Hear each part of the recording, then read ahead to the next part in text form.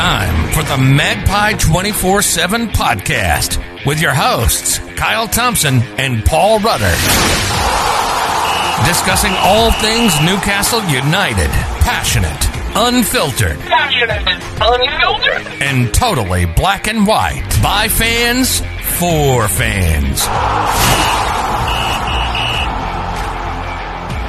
What's happening, everyone? It's Kyle for the Magpie 24/7 podcast, and it is 2 wins in a row. I mean, this rarely happens. In fact, it's only the second time it's happened since we started this podcast, so it's going to be a positive one today. I mean, not all positive, because there was a couple of things that we need to iron out over the course of the podcast. But Paul, 2 wins out of 2. Or if you're Steve Bruce, 3 wins out of 3. Wow. What do you think, man? 2 wins in a row. 2. Yeah, it was 2 wins in a row after the last game, so this must be 3 wins in a row. Remember, he's counting the Spurs game as a victory, despite the fact it was a 2-2 victory. But yeah, over the moon today. Congratulations to the lads, and to Steve Bruce. But you have done the absolute bare minimum, bare essential of what you needed to do this season. To me, today, it's all but sewn up. Obviously, I'll be keeping a keen eye on the scoreline tomorrow, Fulham and Arsenal. But for me, it's pretty much sewn up, and I'm relieved, mate, because the fixtures we've got coming up are the big ones, the very, very big ones. But yeah, it's just when we needed it, he's made a few key decisions. I thought some of the performances today were fantastic, some were okay, and then there was Jonjo Shelvey. But I've just been going around singing Joelinton's new song. Yeah, the Dwight Gale one that I've pinched. Tell all the boys you know, Joelinton will always score goals. Every chance that he gets, he'll put the ball in the net. It's 2 and 3. That lad will always score goals. Come on, Joelinton, Big Joe, 2 and 3. And the thing is, I want to take some credit, because on the view from the van, I was joking on. I said Joelinton could go on a hat trick, maybe could score in a few games in a row at home. So there you go. He's clearly listening in to the view from the van, and he's taken aboard some of the advice. So, well, congratulations for nappy lining there, Joelinton, today. It was a really good poacher's goal, to be fair, mate. It's unlike Joelinton, because we usually moan about not into the box enough. But I am really buzzing with the win, mate. I mean, the second half, as we'll probably go on to, shite, but 9 points away from Fulham now, mate.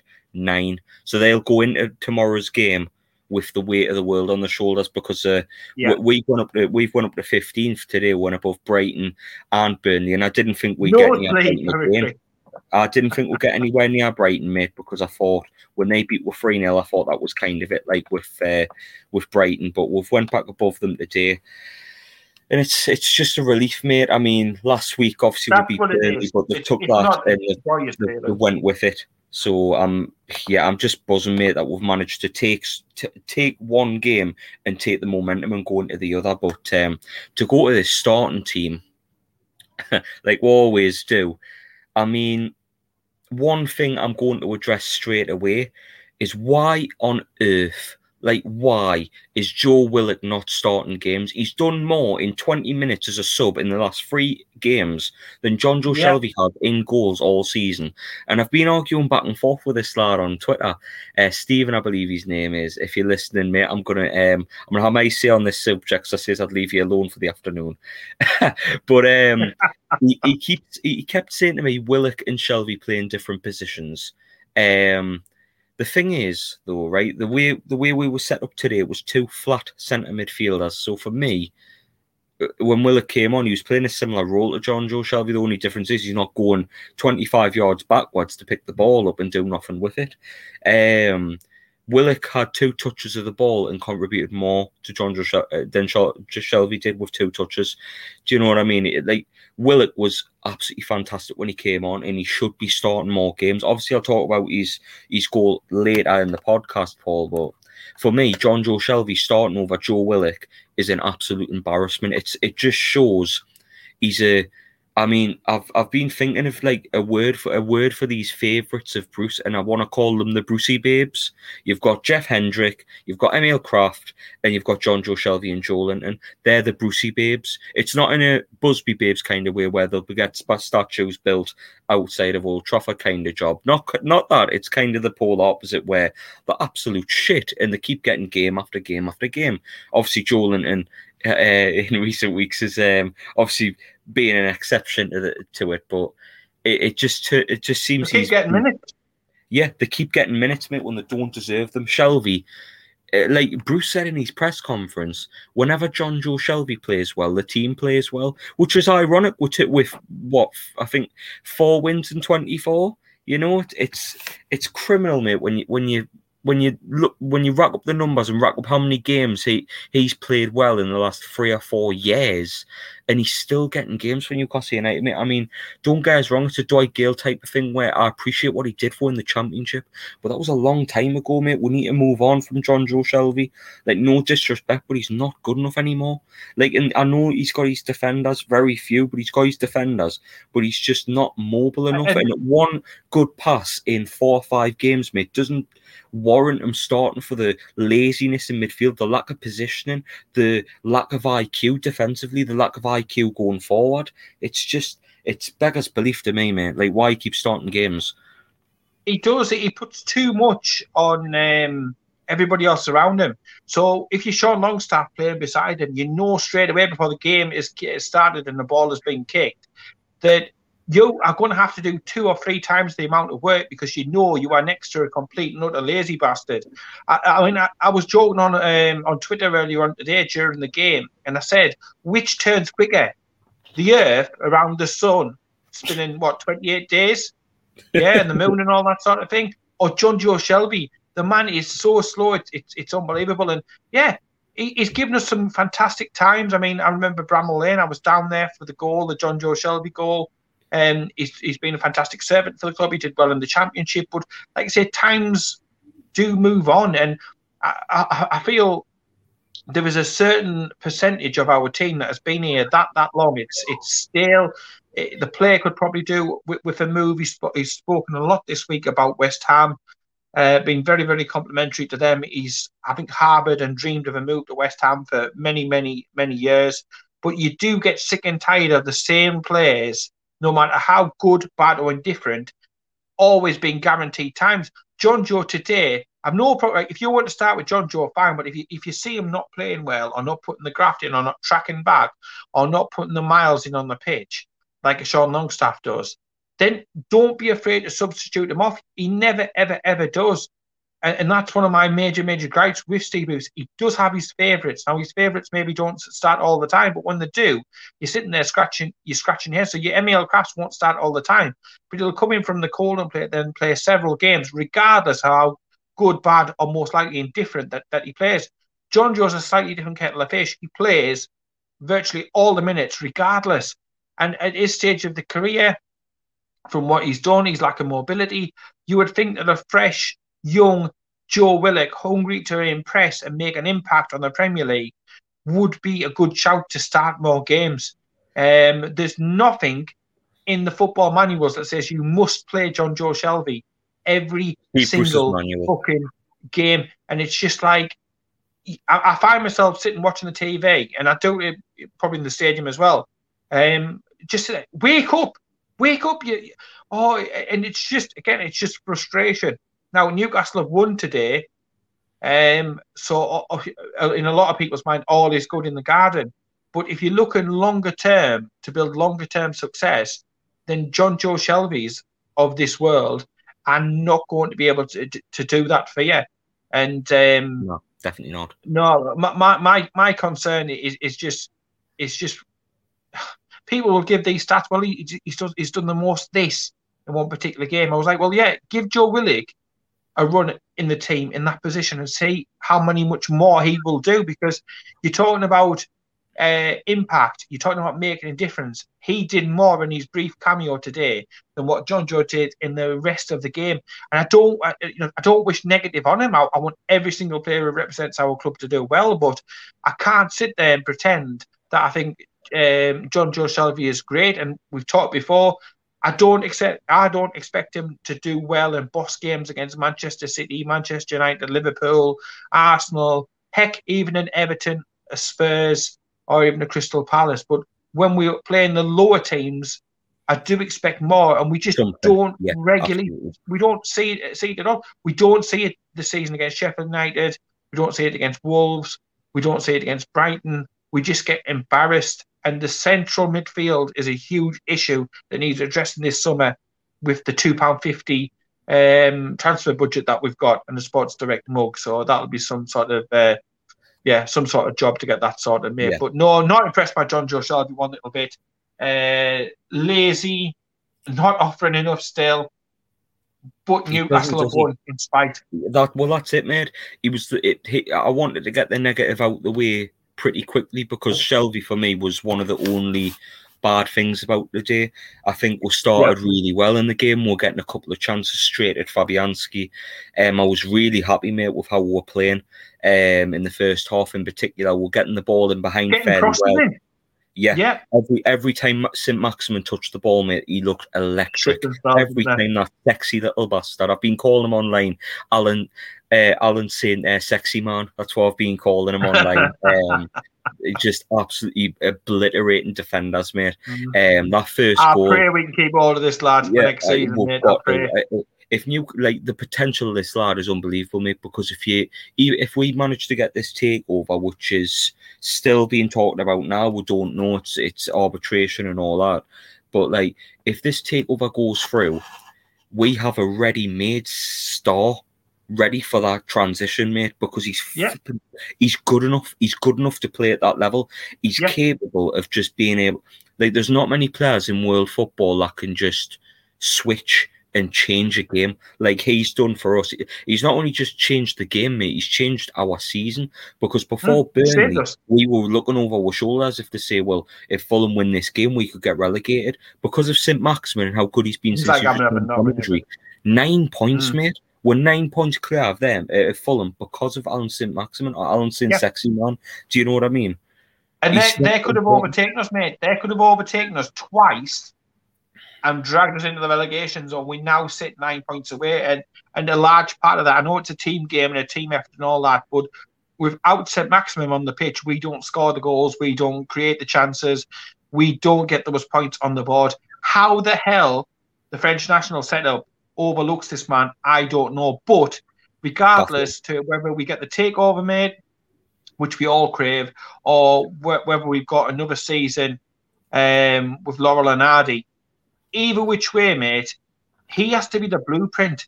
That is exactly the sort of player that we need to go after. Young, hungry, eager to impress, skillful. He's came in, he's got the area, he understands the people, the culture, he's respectful, he gives his all. There's no big time, he clearly is our best player, but he doesn't go around with that bad job, I am the best player, this, that, and the other. My worry is that all of the top teams, all of the European teams have to be alerted to his situation.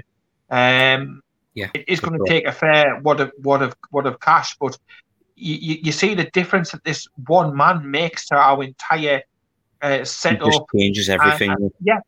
I don't think he listens to a word Bruce says, mate, because the thing is as well, if you look at the formation, how he starts, and I said it on the view from the van, he's that damn fucking good. He just does whatever Alan St. Maximin does, whatever the hell Alan St. Maximin wants to do, because he's that damn good. And nobody, and certainly not a Steve Bruce or any of the other Steves sat on the bench, or even Graham, can tell him any different, because they've not had them experiences. He's not like anything that they've come across before. But, mate, he's got to be the blueprint. If we could have more players like that, then, we'd certainly be a lot more entertained. Newcastle would be a lot higher up the pitch. And the club wouldn't be putting the fans through the absolute ringer like they do all the time. But make no doubt about it, that big sexy bastard has come back and he has saved our bacon big time. He saved Bruce's bacon well and truly. I mean, I've got. I kind of. I'm running out of words to explain, like to sum up Alan St-Maximin, mate, because he's just like I haven't seen someone as skilled with the ball at Newcastle United probably since Ben Arthur.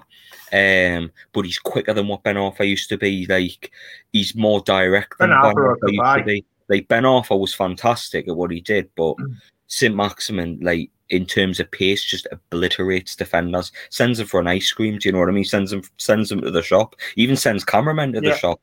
He's that quick. And as bad as Steve Bruce has been this season, when Maximin has played, Newcastle have had a threat. Even if we've played 20 million players back and played park 75 buses and park everything that we've got, park that. If you put Maximin up front, you still have a threat somewhere, because if he gets the ball at his feet, you have the players. And West Ham did it today. They run 10 yards back in fear of what he can do with the ball.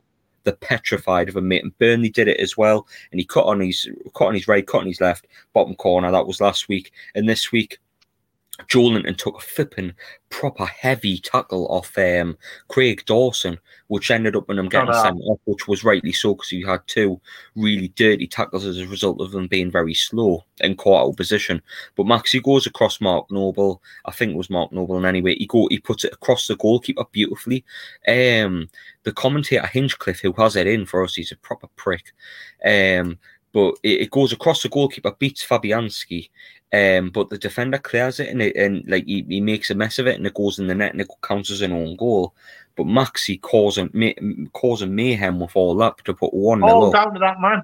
Yeah, totally all down to that one man. Absolutely. Why you can't give him credit? I just don't know. But yeah, there's no doubt about it, mate. I mean, I shudder to think where we would be without this man. He's just such a difference maker, and he went down, didn't he? After a couple of minutes, I was shitting bricks, mate. I was absolutely shitting bricks. He hobbled off, mate. I hope he's all right, because by God, we're going to need him next week. Because I think if he's available next week for Arsenal, mate, they'll be flipping kegs, like, because we've played Arsenal twice this season, but we haven't had Maxi for either game. So be interesting to see what kind of team would look like against Arsenal with him available. But we'll go to the thing. You take him out, mate, and you take him out. You take Wilson out, and you've got a large amount of the Championship team still amazingly left at Newcastle, and the quality simply isn't there. And I think personally, we've got through today with a large amount of Matt Ritchie passion, coupled with the absolute brilliance of player. But there's no doubt about it, they were all at sea at the back. And the tactic has to be, look, lads, get Alan St-Maximin the ball in the final third and let him go at it and look to pick the pieces up. It's as simple as that. And these other teams, West Ham are no mugs. They could have gone third today in the table, mate. They could have gone third. They've had a fantastic season, but we've done the double over them, which is unbelievable. But yeah, totally right about the red card. Deserved to go. And I don't think West Ham can have any complaints about either decision. No, I don't think they could, because it was two very dirty challenges. But we'll take the lead straight after it. We'll get a corner. The ball goes in. And Fabianski, I mean, he's probably one of the most underrated keepers in the league for me. He's a good goalkeeper, but whatever he does with his flipping cross, my God. But anyway, he drops the cross. And I don't know what he does, but he drops it into the path of who else? Flipping Joelinton, as he notches another goal. 2 in 3 games, Paul. Yeah. That's 2 goals in 3 games. He's on fire. He's literally hot to the touch, and he's another one of Brucey's his favourite, Brucey's babes. And I was joking on with the view from the van. I said Joelinton, Shelvey, they could go out and have Mrs. Bruce on the centre circle, and these lads would still be playing. And then somebody was saying, "Oh, look who scored." I was like, "Yes, again, it's motivational speech. It's motivational speech." But I will give him credit. because he was alert to the situation. I think we've said before, at times he looks a little bit slowly, and he doesn't have that natural killer goal scoring instinct, the sort of hunger that your Shearers have, that they're just desperate to go to score goals.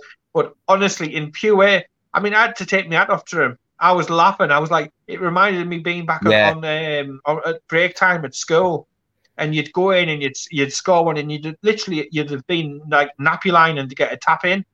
It reminded me of just that. And I was sitting there going, "Oh, classic nappy lining." But to be fair, if you're not awake, if you're not, thinking that the chance is going to come to you, then it goes past you and you missed a glorious chance for a goal. So credit to Joelinton. You were switched on. You did the right thing, and you also had West Ham players closing you down like freight trains. But he still managed to get his toe on, and from millimeters out, smash the ball to the net. I was like, oh God, that is a classic Joelinton goal, that one, like classic. I mean, you've got to be there to score them, do you know what I mean, mate? A classic poacher's goal from a mistake. And I was chuffed going into half time. I was thinking, we're flipping 2-0 up, we're a man up. Like, the way I was looking at it, Paul, I was looking at it like we could really affect the goal difference today. We could get a couple more here, put them under pressure, get a couple of goals ahead of Fulham on goal difference, so it would be effectively 10 points. That's the way I was looking at it, especially with the games we've got coming up, Liverpool and Man City, to come away from home, which would be flipping great. Not.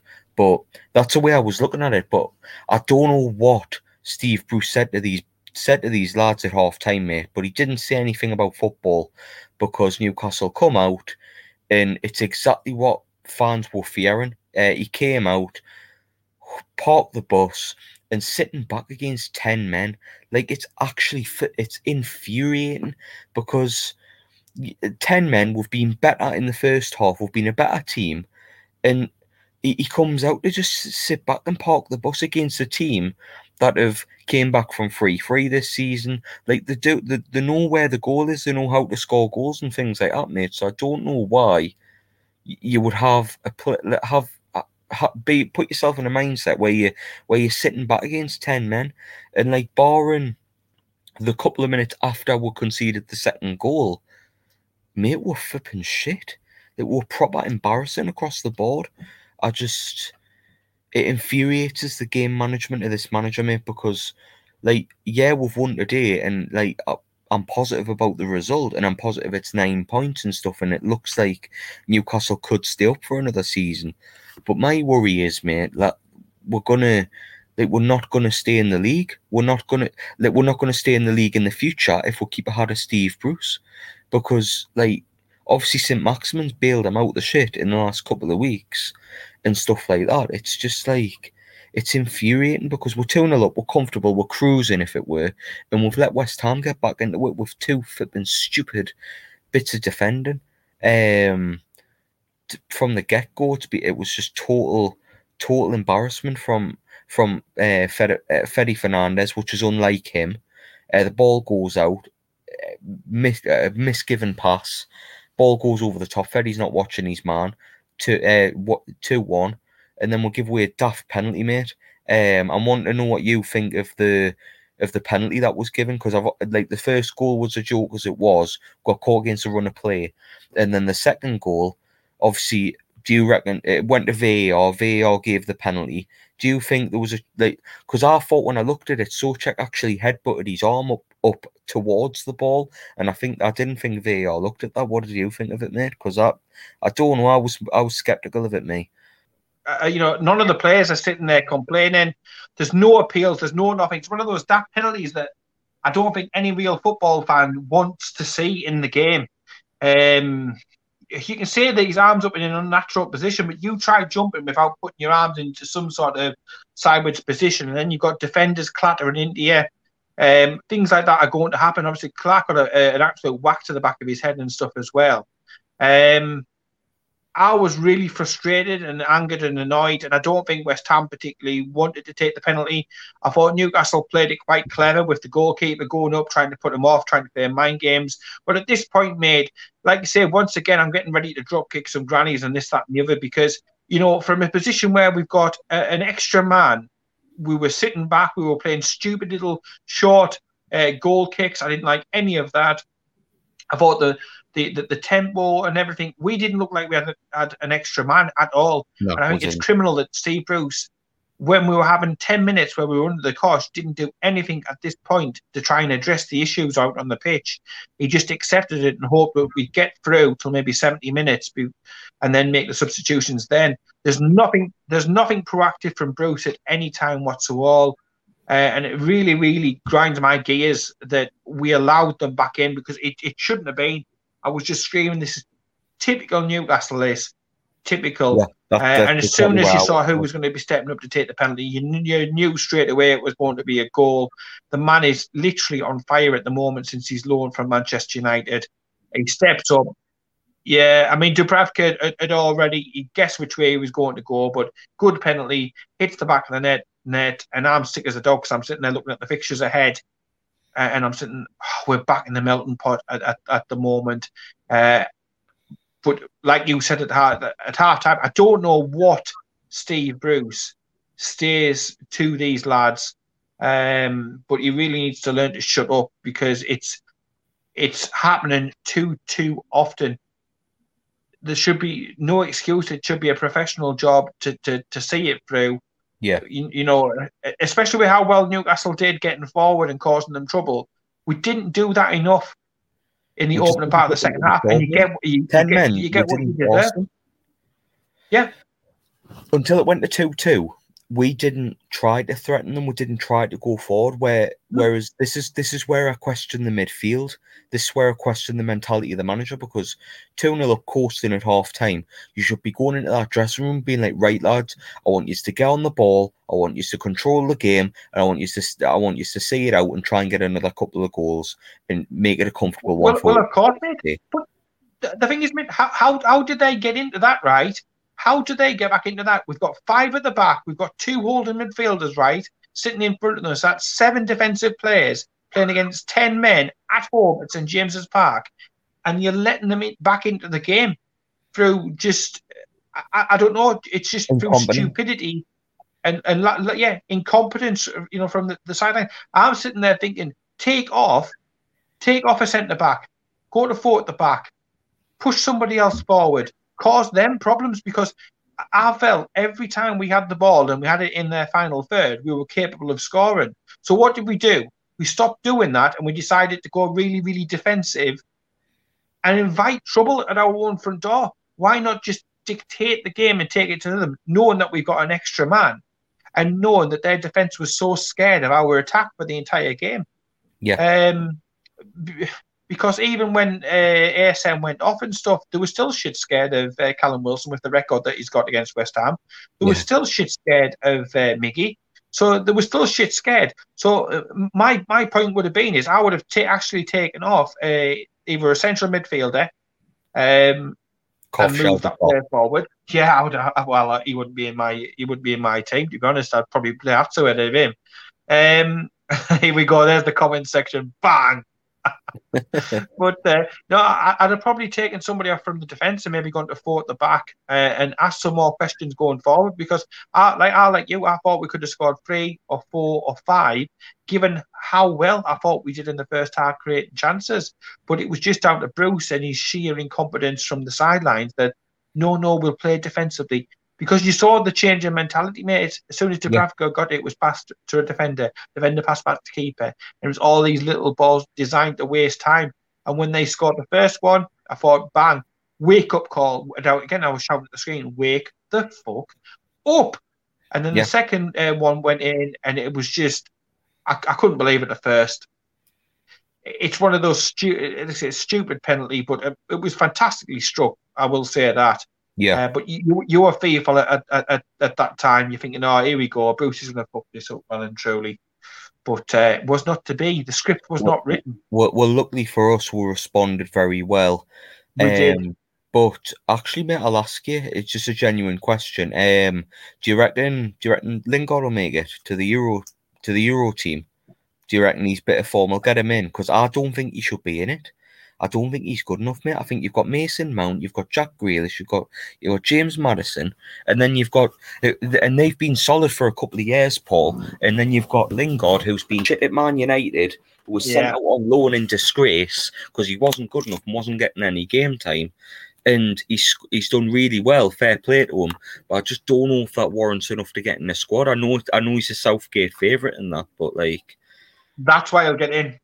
Because he's a Southgate favourite, and Southgate picks upon his favourite clubs and his favourite personnel. It doesn't matter in a way how good or bad you play. Southgate, again, he picks his favourite players. But there's no doubt he's on a shit-hot run of form. But I do think that form will end. There's question marks about where he'll be next year. Will he go back to Manchester United? Will he want to stay at West Ham? I think he's got to stay at West Ham, mate. It's a tough one. There's an absolute embarrassment for riches, but just remember this. I'll tell you something. Recently, do you remember, probably last season, people were shouting for John Joe for England. So football's a funny thing. It can turn around really, really quickly. Look at our form, man. I mean, there was one time I shouted for John Joe for England as well, because do you remember the World Cup, before the World Cup, he had that big bit of form towards the end of the season, and he scored away at Leicester. He had a couple of blinding performances in the midfield with Diarmi, and people were saying maybe John Joe should make that team because he didn't have a passing midfielder, and we've seen a passing midfielder. We don't see him now, by the way. But a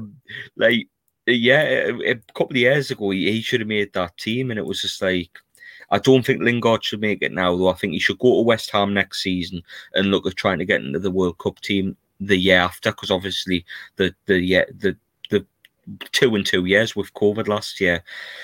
But anyway, we'll move on from England talk. It doesn't really get off much mentioned on the podcast. Should certain players get called for England? But I don't know if you want to listen to England content over the summer, we might do it on YouTube. Paul, I think that's one of them. If we do, one of them. If we don't, but we'll respond really well, mate. I know what a shite half where it was to the point of, where we could have threw the game away, but we'll go to 2-2 and we'll start forcing the issue again. I get that we shouldn't have to concede 2 goals to get to that mindset, but they respond really well. Richie puts a brilliant ball into the box, and Joe Willock with the back of his head slots home, mate. And second touch, bang. And like I said at the top of the podcast, Joe Willock should be playing every single week in front of John Joe Shelvey, because Sean's came in and done a good job. My ideal 2 midfielders will probably be Joe Willock and Isaac Hayden, but Isaac Hayden's injured, and obviously you've got Willock. But at the moment, it'll probably be either Sean and Willock in the midfield together, because I think they complement each other very well. But John Joe keeps getting picked on the basis, which is really disappointing me. But we signed this bloke on deadline day, Joe Willock, and he's already with top goal scoring midfielder, mate. Like, it tells you something about the rest of the midfield, doesn't it? You can hide behind other stats and stuff like that, mate, but how long have we been screaming for more goals from different areas and more goals from the midfield? You look back at years gone by when we had our Johan Cabais, our Rob Lees, our Gary Speeds, even a Didi Hamann, players like that. Emre previously, I'm just thinking of random players who were coming straight to mind from that central midfield area. Players who could actually score goals and proper amounts of goals. And then you look at what we've got, take Joe Willock out prior to that, and it's not exactly prolific. We've seen the struggles before with Joe Linton, so you do need others chipping in. I think we went last season where it was our defenders every single week getting us the goals that we needed to pick up points and win games and stuff. But we need goals from midfield. You can give me all the past statistics and this, that, and the other that you want that supposedly shows that John Joe Shelvey is the best thing since sliced bread. To me, I want to see some goals. I want to see some late runs, from deep. I want to see headers. I mean, how many Gary Speed goals did we used to see where the ball was clipped in, late run, bang, there you go. Same with Rob Lee, getting up, getting shots in, edge of the box, always a danger. I think Sean's really good there, but they always tend to play him as this in this 2 so far deep that we can't see the full Sean Longstaff. Who I thought again was decent today and continued his little bit of a renaissance recently. But yeah, we need to see more of Joe Willock. Like I said earlier, if we see Joe Willock playing in Shelby's position week in, week out, we give him 5 or 6 games and look at them stats, and then we look at the same sort of opposition for John Joe Shelby, and I'm confident that even the stats will go along with the performances and goals that Joe Willock is able to offer. I hope we get him for another season next season on loan from Arsenal. Yeah. There's talk about a £20 million fee available for him. We haven't got that cash, mate. Unless if the money wasn't a situation, would you buy Joe Willock in the summer? Straight away. In the same way that you've got Isaac Hayden, right? And you've got Isaac Hayden in, and he's come in and he's good professional. He's a good footballer. He does well for the club. I think again, Joe Willock can do just the same. And it's we need a more youthful team. We need a freshening up so desperately. If this man is available and he's within our reach, we talked about ASM being the blueprint. Those sort of loans are no-brainers, absolutely no-brainers. Of course, bring him in. But I mean, what a fantastic, fantastic second touch. He actually shut his eyes when he goes to head the ball. You're in the right place. You're in the right place at the right time, mate. If you do the right things tend to happen. And it was a fantastic moment because again. It goes to show you as soon as we sort of went back into first half mode, they were petrified again because we had one cleared off the line just beforehand. If you remember, we could have scored there, and then the ball gets clipped in. Richie, absolutely fantastic. The goal celebration, when it went in, is brilliant. I was laughing my head off. He is an absolute. Breath of fresh air. He's like a little kid just making his debut in the game and stuff. The raw passion, the heart, the desire, the blood, the sweat, the tears. Matt Ritchie's always a 7 out of 10. We've always said that prior to coming on Magpie 24/7 and here. But yeah, just absolutely fantastic. As soon as we went back into that first half mode, though, mate, again. They were shitting themselves again, and I was like, "Why couldn't we have played like this for the entire second half?" Yeah, and then we could have been 4 or 5. Why? Yeah, why put the fans through it? Why put the team through it? Why put the football club through it? With Dyson with relegation, and this is happening. But I was just relieved that we did step it up. Credit to the players. I can't really give Bruce too much credit. I know he's brought him on and stuff like this. His fault. It was so soulless at first. Anyway, a good manager would have seen out that game quite comfortably, especially with a man up and stuff like that. But Bruce, did you hear Graham on the side? Did you hear Graham Jones? And because obviously I don't know what Sky have done with the noise, but it's not as loud as normally. I could hear him umpteen times screaming at them, close the lads down. More intensity, come on. And he was trying to organise them and pump them up and get them going. He got some praise off Sky. He got some praise off Sky during the commentary, saying since he's came in, Newcastle have looked a little bit better since he's came in and been coaching them and stuff. What? So I'm thinking Sky gave him the praise he deserves because it ain't Steve Bruce. I'm sorry, but it's not. I won't give Steve Bruce any credit whatsoever. His management, full stop, is just shambolic. And with the last 3 results he's a giant pick back, mate. He is, but looking at the last 3 results, because obviously we hung on to beat West Ham and stuff, which was a great result for 9 points clear. Fulham, fantastic. Even Sunderland getting beat today, it's been a flipping good day. Hey, who would have said that? When Spurs were winning 2-1, right? When Spurs were winning 2-1 against us, who would have thought we would have been in this position? It goes to show you how crazy football is. And speaking, just touching upon what you said about Sky, giving Graham Jones a little bit of credit. Yeah, I forgot to mention at the beginning. Give Sky a little bit of credit. Did you see the Glenn Roeder stuff before the game? Oh yeah, I seen that. It was a really nice tribute to a great man. With 2 clubs that he had probably closest to his heart. Yeah, he passed not so long ago. Glenn Roeder, and just a classy bloke. And the two clubs that he held dearest are Newcastle United and West Ham United. So it was a lovely tribute by Sky Sports. But for them, got to give them credit. We criticise them because of nearly every week the build up when they talk about other clubs. But we've got to give credit where credit's due. Today, that was absolutely fantastic. It was quite emotional. It was quite a tearjerker. And it was quite a somber way to start proceedings, to be fair. Yeah. I was going to mention that at the beginning, but... Yeah, I can only apologise, mate. I've forgot it somewhere along the line. But, no, mate, I was really happy with the tribute. I was really happy that Graham Jones actually got his credit, because he wasn't in the technical area in the first half. He was up in the stand, and then they've took him down to the technical area for the second half. So I'm happy he got his credit.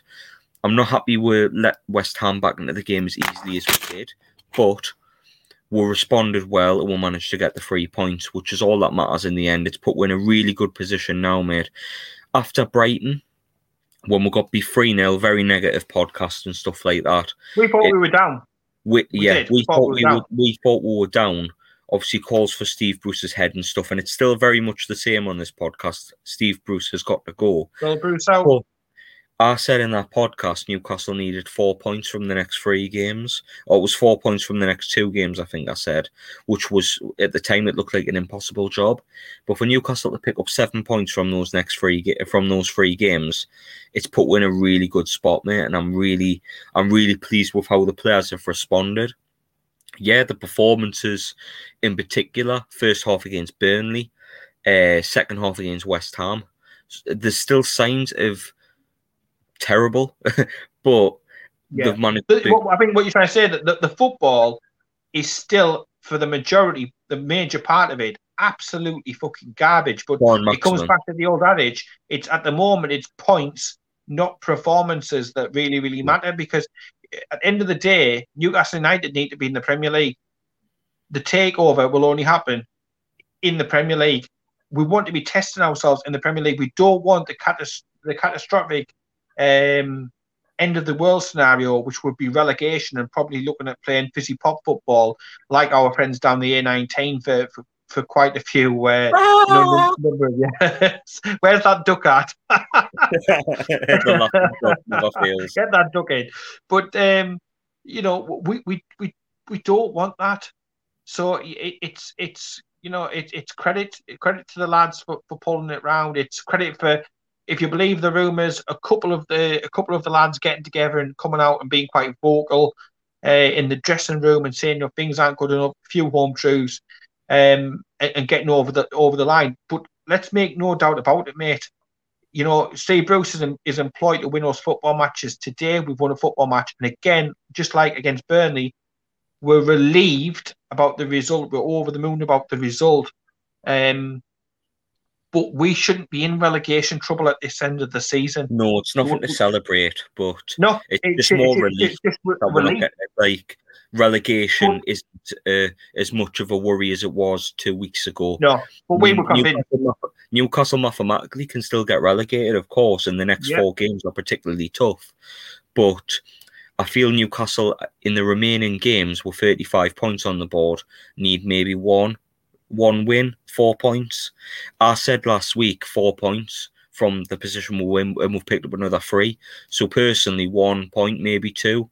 I think that Sheffield United game I don't even think that, because personally, I think Arsenal at home is an easier game than West Ham is at home, because I think West Ham are playing better football. They've got a better football team, and Joe Willock though will be off the bench.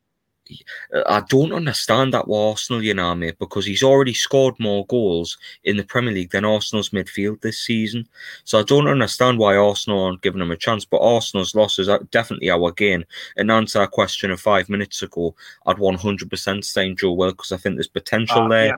I think a good coach, better than Steve Bruce, would get good out of him. So even if a better coach than Steve Bruce, even if a takeover was to go through, I think he'd be an amazing player to have a part of the team, a young English player to build up and stuff like that. Young, hungry, determined, good box-to-box player as well. So I'm really pleased with how Joe Willock's turned out. It was only signing in January as well, but by God, a very good signing.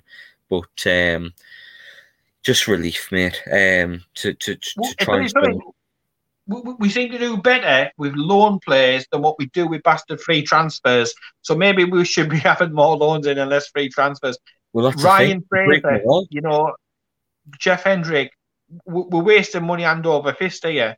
But then you bring in somebody like I say, like Joe Willock, and I think it hits the nail perfectly on the head. The blueprint for Newcastle, even if we get taken over, it doesn't have to be Galacticos. We're not sitting here demanding FA Cups, League Cups, European Cup, Premier League. What we want is a little bit of hunger, a little bit of excitement, a little bit of entertainment. And if you can build a team with your Joe Willocks, your Allan Saint-Maximins, your Miggies in, a Callum Wilson in, Martin Dubravka in, if you can build a team like that with good, young, hungry, attacking players, exciting players, yes, with a little bit of hope and a good manager as well. Don't forget the good manager. We're not exactly asking a great twatting deal. You know what I mean? Forget what Sky says. Forget what TalkSport says. Newcastle fans are not demanding at all. We're over the moon, mate. With today's result, we didn't expect anything out of this whatsoever. We expected to be relegated. We sit here, we watch other teams play because we want the result to come out the right way for our football club and the city and everything. But I still can't give Steve Bruce particular credit because I just think with the investment he's had made, with the money that he's had in the team and the time that he's had, and the players that he's got available in that squad, I think he is still massively underperforming. After several years, mate, we've been back in the Premier League a couple of seasons now.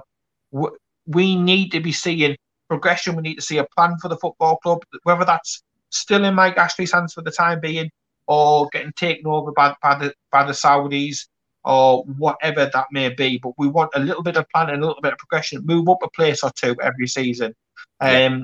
Signing another good quality player. Like if you could sign an ASM every year or every other year, then again that's something. It's not asking a great deal. Not in Premier League terms, it really, really isn't. But to me today, mate, it's just congratulating the team for doing the bare minimum. And now it's a case of, you've got some difficult games coming up. Try your best, see what you can do, try a few new things out. I want to see some other players come into the mix, change up some formation, see what we can learn and build up a bit of momentum towards next season, because by the looks of it, it'll probably be Steve Bruce and Mike Ashley day one of pre-season, and it'll be drinking competitions about who can puke last. Yeah. Sadly, that looks like the situation, especially with how long arbitration's taken and stuff. So we're just stuck with what we've got for now. And there's no way that Steve Bruce will get sacked, because they would have sacked him after Brighton if they were going to, or they would have sacked him way sooner if they had sense. But there's one person I did want to mention, Paul, before obviously we'll wrap up and talk about the announcements that we've got. Matt Ritchie, I think since he's came into this team, mate. I know you've just mentioned him before with his cross and stuff and his passion. But since he's came into the team, mate, Newcastle have looked a hell of a lot better. We're grinding out results. He's shouting all the time. He's leading from the front.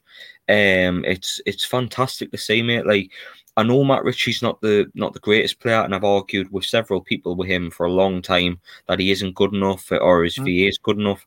That's irrelevant. He's literally the epitome of someone who might not be good enough, but his effort makes up for everything that that everything he has in shortcomings. He makes up for in effort and determination and passion and grit. He got the winning assist today, and I know he struggled against Boufal in a couple of points in today's game, but I won't let people critique him too much. I think Ritchie, since he's came back into this team, we've had a little bit of fit and fight about. We made something we're crying for after the Brighton game. So I just want to commend Matt Ritchie because I think he fit and deserved it. He definitely deserved it. Look at the penalty, mate. No one would give away the spot kick. Who was over speaking to the referee about it, telling him that he's completely off his head? It's Matt Ritchie. He's sitting there and he's like, "Oh, you wee dick! Have you never played the game yourself? What's he supposed to do with his arm? Chop him off?" Do you know what I mean? I know last week against Burnley, Stephen. I nearly said Stephen Taylor. Sean Longstaff. I know why I'm thinking about him. I don't know, but I know against Burnley last time. I know Sean Longstaff nearly had his head decapitated. Yeah, literally. But there's no way that we can take arms off. I know Sean Longstaff's head was taken off, but we can't take his arms off. So I think Matt Ritchie was trying to explain that to the referee, but you're totally right, mate. He's the determination, the fight. And again, you need these characters in your team, your David Batty's of the world, your tough men of the world, who will just love to stick a foot in all day long. Check Tiote, players like that who will love nothing better than to get in a battle. And that was done. That was done all day long. He got some fantastic crosses in as well. I mean, in the first half, I think in the first 20 minutes, I think we had something like seven chances or something like that. And a lot of them was coming down for Matt Ritchie. And he's no spring chicken and stuff like that. But no. At the end of the day, he could have easily probably gone to Bournemouth, in the last window and stuff like that. He's had a disagreement with the manager, a bit of a scuffle with the manager. He's been a man, and he's gone up and he's apologised to Steve Bruce in front of everybody else. And I think that shows the man's got a spine, the man's got a set of balls, the man's got scruples about him. Regardless to whether he was right or wrong, for the greater good, he's apologised and he's moved on, and they've both shook hands and they've moved on and they've forgotten about it. But Newcastle United, with that man in, look far, far better. And what he does is, to me, he's got certain levels of expectations, and if players are dropping below that, even if it's Joe Linton on the far side, you'll hear him shout over, and it's like J9 or something like that they call him, and he's like, "Yeah, come on, more, yeah, keep going, keep moving again, keep trying, do this next time. You need to fight." Fantastic, and sometimes players. There's different characters, and it's about getting that blend right. And I think you're totally and utterly right for picking out Matt Ritchie for special praise. I know all the headlines will go to Alan Saint-Maximin again, but you've got to have the platform to be able to work on, and that platform was provided by the leadership of Matt Ritchie. I totally agree, mate. I mean, I just want to praise him before wrapped everything up, because just that bit of grit, mate, that bit of fight. After Brighton, we're saying we're the leaders, we're the fighters. Matt Ritchie's a leader, Matt Ritchie's a fighter, and he's came in and he's helped that team win games of football. I know he obviously the assist made up for some of the things that he did against Boufal, where he didn't mark them and things like that. Yeah, sure, but a breath of fresh air in that team, and I think he should keep his place ahead of Jamal Lewis as well, for damn sure, for definite. But the last thing we want to mention before we wrap the podcast is an announcement, because we're going to do a big announcement podcast at the start of next season, obviously when we announce the YouTube channel and that, and we're now in the DAB radio network, or the Toon as they're known as, Paul. It literally news to us about 4 or 5 days ago. We got an email, Paul, mate, we did, and it was a bit of a shock. We spoke over it for a couple of days, and basically just to explain what's going on. Nothing changes about the podcast. It's not going to become a radio show weekly or anything like that. Basically, the podcast that you hear now will go over to DAB Radio, and they will use that content as well, and it will go live on the radio and stuff like that as well. So that's all that's happening. Nothing's changing in terms of a podcast, the podcast isn't changing. You're still going to get me and Paul, a guest from time to time and stuff like that, which is fantastic. As the podcast, we're really passionate about bringing you the podcast that we've had since day dot. The podcast that'll always be with the opinions, at times the swearing and stuff like that as well. We're really passionate about bringing them passionate opinions to the podcast, and excuse me, and stuff like that as well. So yeah, that's the announcement that we've got. Dab Radio. Paul, I'll let you have your input and let you speak about it as well, mate. But yeah, Dab Radio, massive announcement for Magpie 24/7. We could ever have imagined, to be honest. It has been a fantastic roller coaster ride. Obviously, previously we had experience about working on the radio for Nova Radio and Anyone FM, which we really, really enjoyed being part of. Part of that. The group of people who are behind this new radio station are some people who were working on Century back in the day before it became Heart and Real and all this sort of thing. They've been involved with the Free Legends, and they're making they've got the license for one of the new transmitters that's going up, and that'll be starting from this summer. That'll cover Newcastle, Gateshead, all the way up County Durham as well. So that'll be a little bit further down the line. But a brand new station, The Tune. If you search for them on Facebook for the time being, they've got a new page up on there. They've been listening through loads of different podcasts. They approached us straight away, asked us if we'd be interested, and it literally all it is, it's the same exact thing, but it's going to be another platform, another way to have it, to access it on DAB radio and FM across Newcastle and Gateshead, eventually going into County Durham.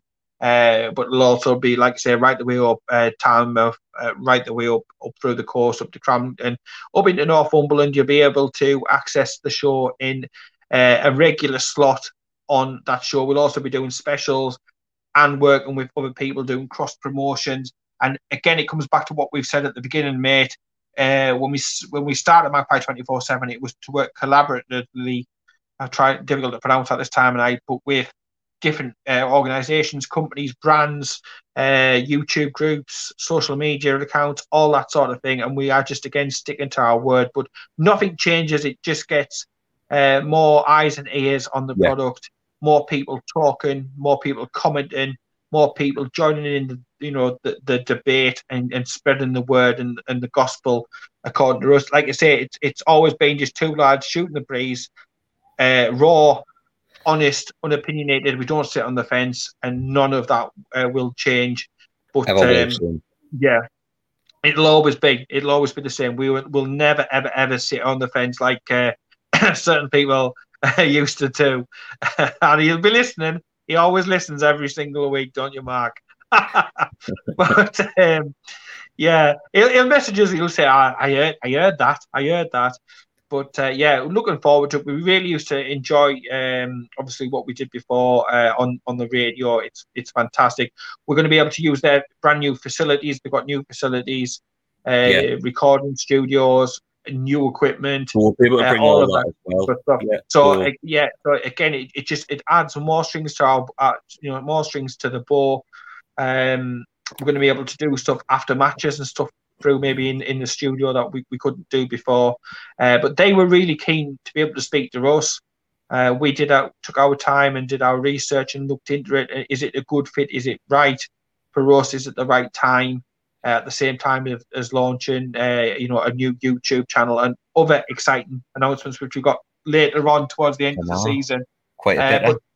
But we've got a lot coming on, and there's some stuff that we've seen this week that we've had done ready for the summer. It's exciting time. I'm really, really passionate and positive about the future. Just got over 13,000 followers across our socials and stuff like that. More people listening to the podcast. And the good news is that it'll even be more ears on the podcast, really, really soon, courtesy of the Tune. So we'll be on FM. We'll get all those details. We'll we'll post those out. We'll put them on our socials, put them on our descriptions. On DAB Radio, it'll be on Facebook, and it's going to be really, really centric about Newcastle and Gateshead, because, like I say, a lot of the radio stations have moved down south with all the content. It's all produced from down there. So the guys are really passionate about it being a totally Newcastle-centric and Newcastle United talk, morning, noon, and night. And we're going to be a part of that. But we are one of the first people to come up and to confirm that we're working with them. It is, mate. It's a massive honour to be a part of something like this, a good up and coming, ambitious project. And when we started this 8.5 months ago, mate, we didn't think we'd get anything like this. It's crazy. We're just doing what we say from day dot. We're just communicating with fans, just because that's what we are. We're fans. We're not influencers. We're not super fans or flipping YouTubers or whatever you want to call it. We're not any of that. No, we don't lift it up. We're just average Joe fans. Do you know what I mean? So to get this type of opportunity, and the many more that we've got to announce as well, and all the flashy stuff that we've been getting for the up and coming release of the YouTube channel as well, like the intro I've had made and stuff. It's just really exciting, mate. I'm really looking forward to getting back into the stadium so we can enjoy Magpie 24/7 in person after games and stuff, with the facilities that we'll have a chance to use.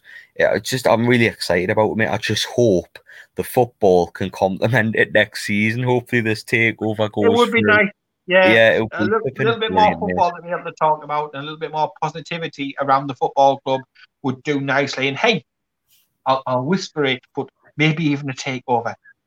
Hopefully, I mean, it would be brilliant, mate, if a takeover happened in the North East. It's well overdue up here for Newcastle United, and it's nothing. There's nothing I want more, mate. Like, honestly, I'd turn everything in.